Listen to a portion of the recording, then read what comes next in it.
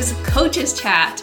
I'm your host, Betsy Foster, personal trainer for over 12 years. I started on a completely different career path and headed into personal training with just a piece of paper that said I could do it. I learned along the way, building a successful personal training career in commercial gyms, privately and remotely. And now I'm here to help you, whether you're a new grad, a career changer, or somebody who's already a pro just looking to get better. I'm sharing what I know, the stuff the textbooks didn't teach you, and bringing on other colleagues to share their experiences. And I'm doing it with compassion, big smiles, and a lot less bravado than you've come to know in the fitness industry.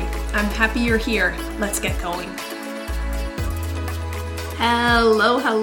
Welcome back to another episode of Coaches Chat, episode 99. Are you kidding me? Next episode will be 100. So a little programming note, this is coming out on a Tuesday, June 13th. So then the next episode 100 is going to come out on Tuesday, June 20th. I'm not going to do a short Friday episode because episode 100 is a celebration. So you still have a little time to get in the contest for the gift cards. If you leave a review for the podcast, then simply screenshot it and send it to me via Instagram DM or on my email, betsy@bfosterstrong.com. Then you'll be entered to win. I so appreciate all those kind words. It helps me get in the podcast into the ears of more people, but it also just lets me know that people are getting something valuable out of the podcast. So I am very appreciative.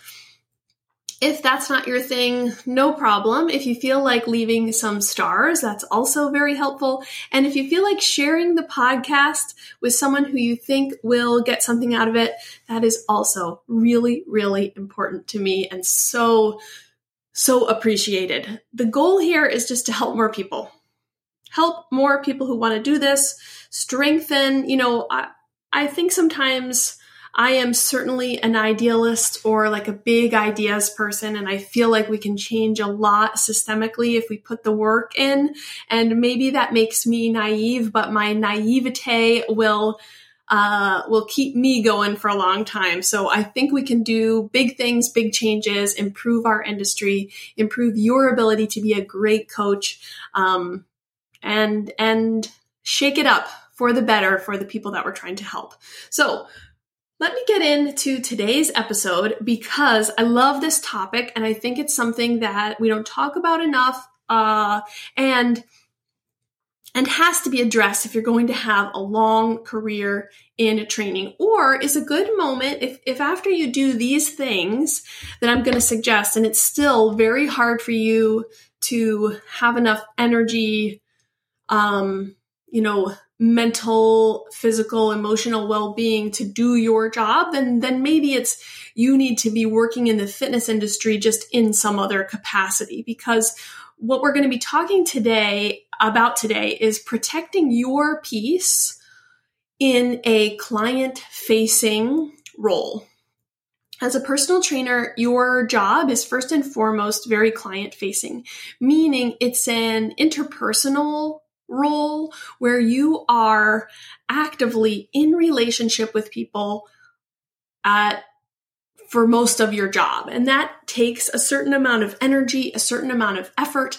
And if we think about sort of helping professions in general, we're thinking about sort of the emotional toll it takes to help support someone, especially if someone's really struggling with their, fitness goal, how they view their body.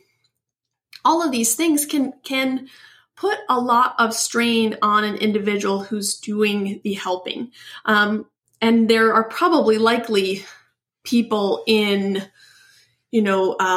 counseling, in social work, and all of these sort of much higher stakes, higher intensity relationship interpersonal style jobs where they work on these skills. I think sometimes we forget that as personal trainers, that ends up being something that fits in or that falls under our job description as well. Certainly we're not counseling folks on problems outside or, challenges. I don't want to say problems. I want to say challenges outside of our scope, but it doesn't mean that people don't share with you. They don't ask a lot of you.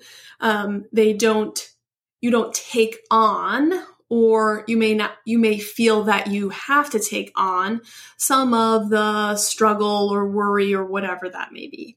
That's just the part of dealing with people. And if your job is 8 hours straight of dealing with lots of different personalities and lots of switching and lots of energy and lots of just like intentional focus, it can wipe you out. It can really wipe you out. And if you are particularly a more introverted person, it can zap you of that energy, because if we think about and how it is described typically when we look at extroverted versus introverted people is where you get your energy from. So introverted people may be good at being really outgoing, bubbly, but if they restore their energy in a very alone setting or small group setting, then this kind of forward-facing, client-facing, high-energy situation can really zap them of their energy. And that's what I hear a lot from trainers, especially ones who are really good and who are giving a lot in their sessions, giving a lot of their energy, really connecting with the people that they're working with.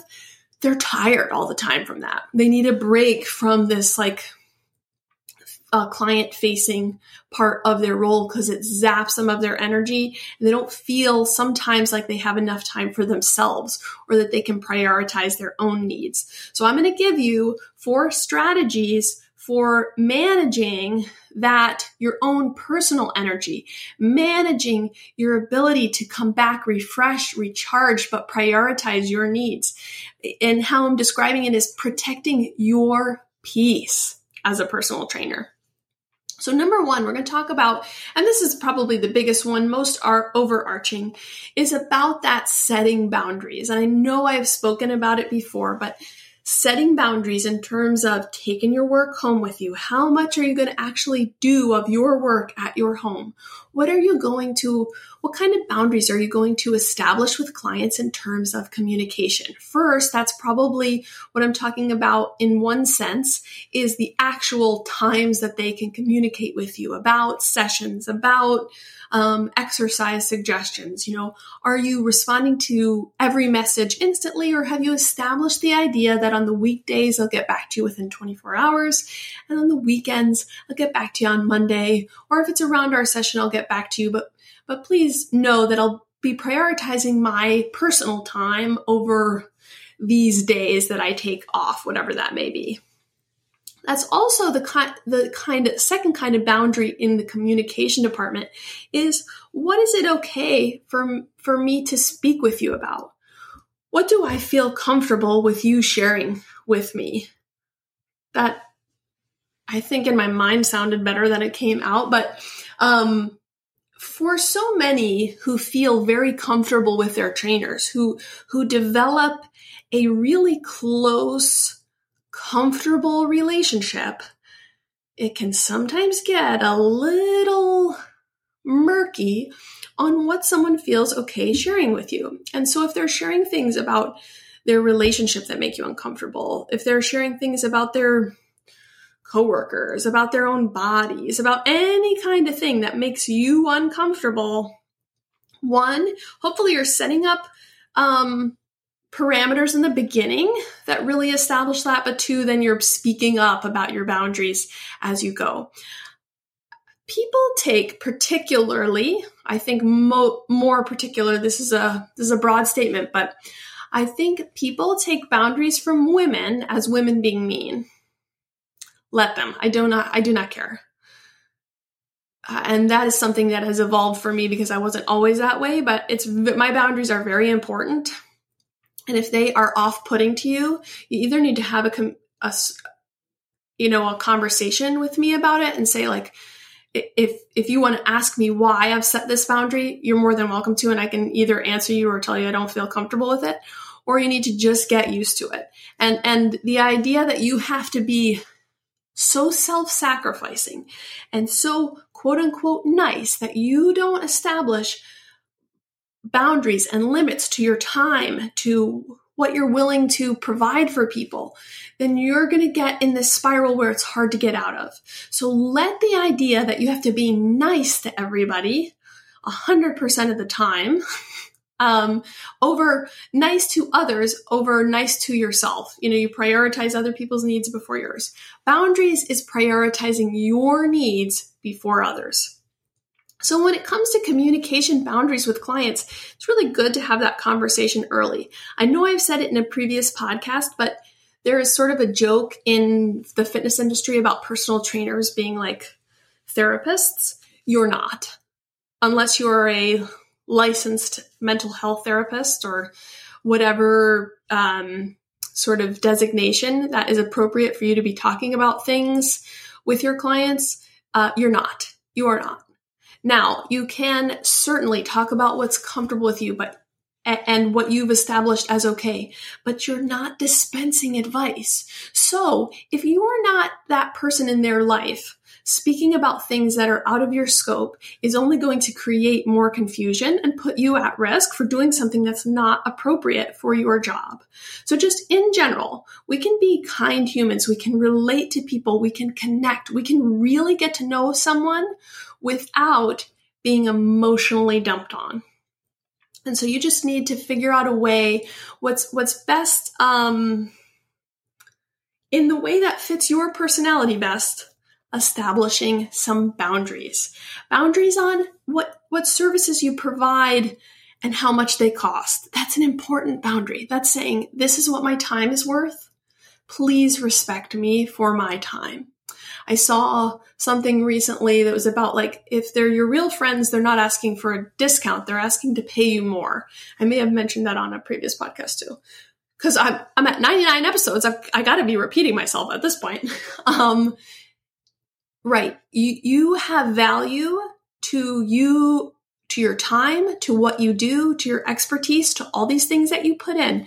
That's another boundary. Another boundary is expecting to be compensated for your time. And it gets murky in the personal training sphere because you really do connect one-on-one with people. You build meaningful friendships. I would consider I have meaningful relationships with all my clients. I still have to maintain professional boundaries so that I can live a life in which I have not necessarily work-life balance, because I'm not sure I believe in that, but I have spaces where they're my own and they are separate from my work atmosphere, and that I feel like I get what I need in my life and I'm not just giving. I think that's in a lot of helping professions. People give and give and give, and then they look back and they're like, but what did I do for myself? And so you have to think about it from a very proactive place so that you don't get burnt out. Number 2 is minimizing code switching. So when we talk about code switching, we're talking about how we speak, act, present differently around different people. And it's used in a lot of different kinds of contexts. But if we're thinking about it in this context, if you are you personally, and then you're you as a trainer, and you have a work voice and a work energy and a work like personality, and then you are your real self somewhere else, that's going to get exhausting.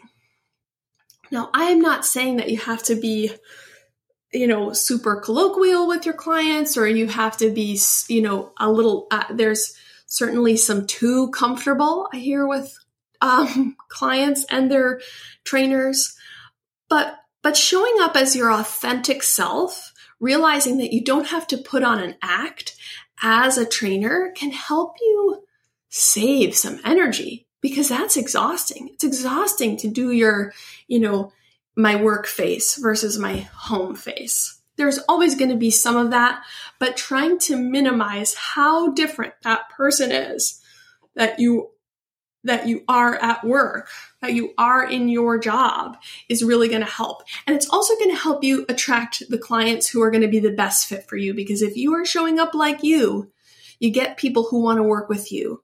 If you have a persona, and especially if you have a code switch, like if you're switching between every single person that you're seeing, oh my gosh, that's exhausting. That's like playing 7 roles in one movie. You want to be as much yourself so there's less of that energy. That's number 2. Number 3 is to give yourself transition time. I went to a workshop pretty early in my training career where they brought in a psychologist. And, a lot of people were like rolling their eyes at this guy. And I thought this is the most incredible opportunity for us as trainers, because I think that we're going to gain a lot about how to interact with people. And he mentioned that you need to have a literal, maybe literal is not the right word for this. You need a moment where you transition from the last thing you were doing into your new thing that you're doing. You got to bring yourself into the present moment. And something that we're doing all the time is like rushing from thing to thing to thing to thing. And we're not where we are until 5 minutes into it. So this means we can really re-energize ourselves, protect our energy resources by giving ourselves a moment to get into the space that we're in, to say, okay, right now I am going into my session. I need to table all the things that I was thinking about before. I need to table the grocery list because I need to be present here. I need to table the meeting with my kids' teacher because I need to be right here, right now. I need to table that argument from earlier because I need to be right here, right now. When I transition out of this, I can do that. Similarly, we need to transition out at the end of the day. I need you to put your metaphorical files away. Is that the right word I'm thinking of? Yeah. You need to be able to say, okay, this client is done for today. I'm going to slip it away as much as possible because now I need to give my energy to making dinner. I need to give my energy to like going and enjoying the hobby that I'm looking forward to. I don't respond to clients' texts about things while I'm doing my workout. My workout is my workout time. I do not. I promise it's not going to be any longer than 2 hours. In 2 hours, I will get back to you because I've transitioned into the space that is for me, for my body, for my presence. And that's a really good boundary to have because I know I'll come back to it. I get this time right now. And then when I do show up, I'm fully present in the text to go, this is what I was thinking about. Here's where I am. Creating transition, okay, at the end of the day, I'm done with this. I will put it on the shelf until whenever. It's a little bit like that practice of what they sometimes suggest if you're experiencing insomnia because your mind is running with like to-do lists, to actually just have a pen and paper by your bed and like actually write out the things before you go to sleep. Similarly, if you need to do something like that, if your mind is going to run with all the things for the next day, give yourself 5 minutes at the end of your workday to write those down and then know you're going to come back. Know you're going to come back.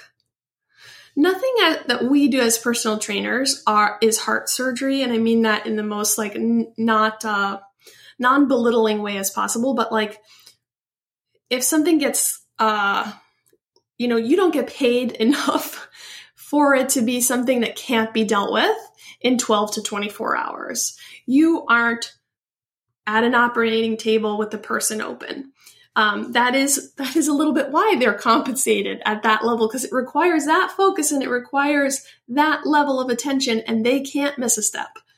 I'm not advocating that you don't put a lot of effort, and I'm not advocating that you miss steps in your work, but if you forget something, the world is going to continue to move on. So you got to have spaces where you're in your work mode and then spaces where you let it go. And then lastly, and this one's going to be kind of like, you can do only the best you can, but you really need to not overschedule yourself. So if you start to get to the point where seeing 8 people in a day was too much, you got to figure out a way to only see 7.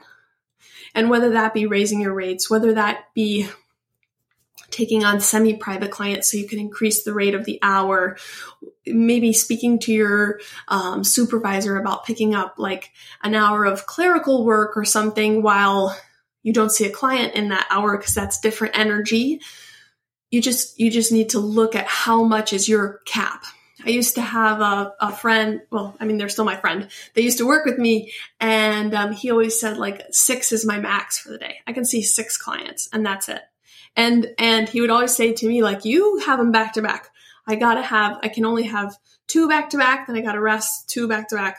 I was like, great, that works for you. I tend to be, and I never knew this about myself, but I'm wildly extroverted. I love, I really didn't know this about myself. I would have described myself as introverted.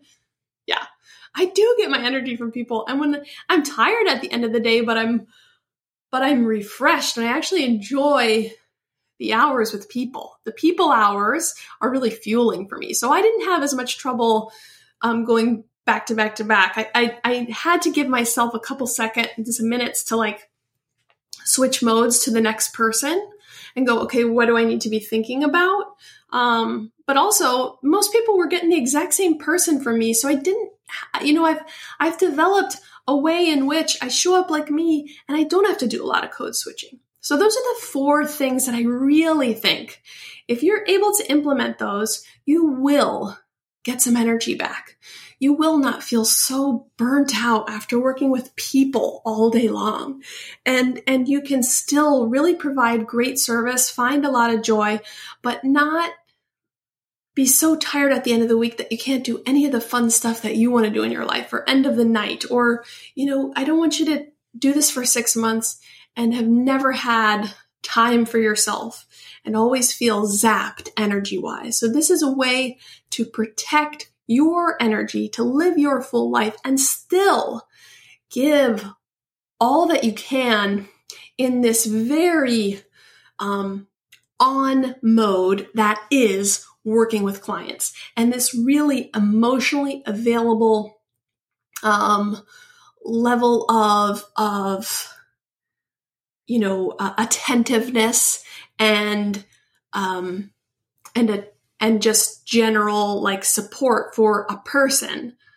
If you're doing that for a lot of people, it is tiring. These are those 4 tools that can help that. So I'm going to just remind you of those 4 real quick.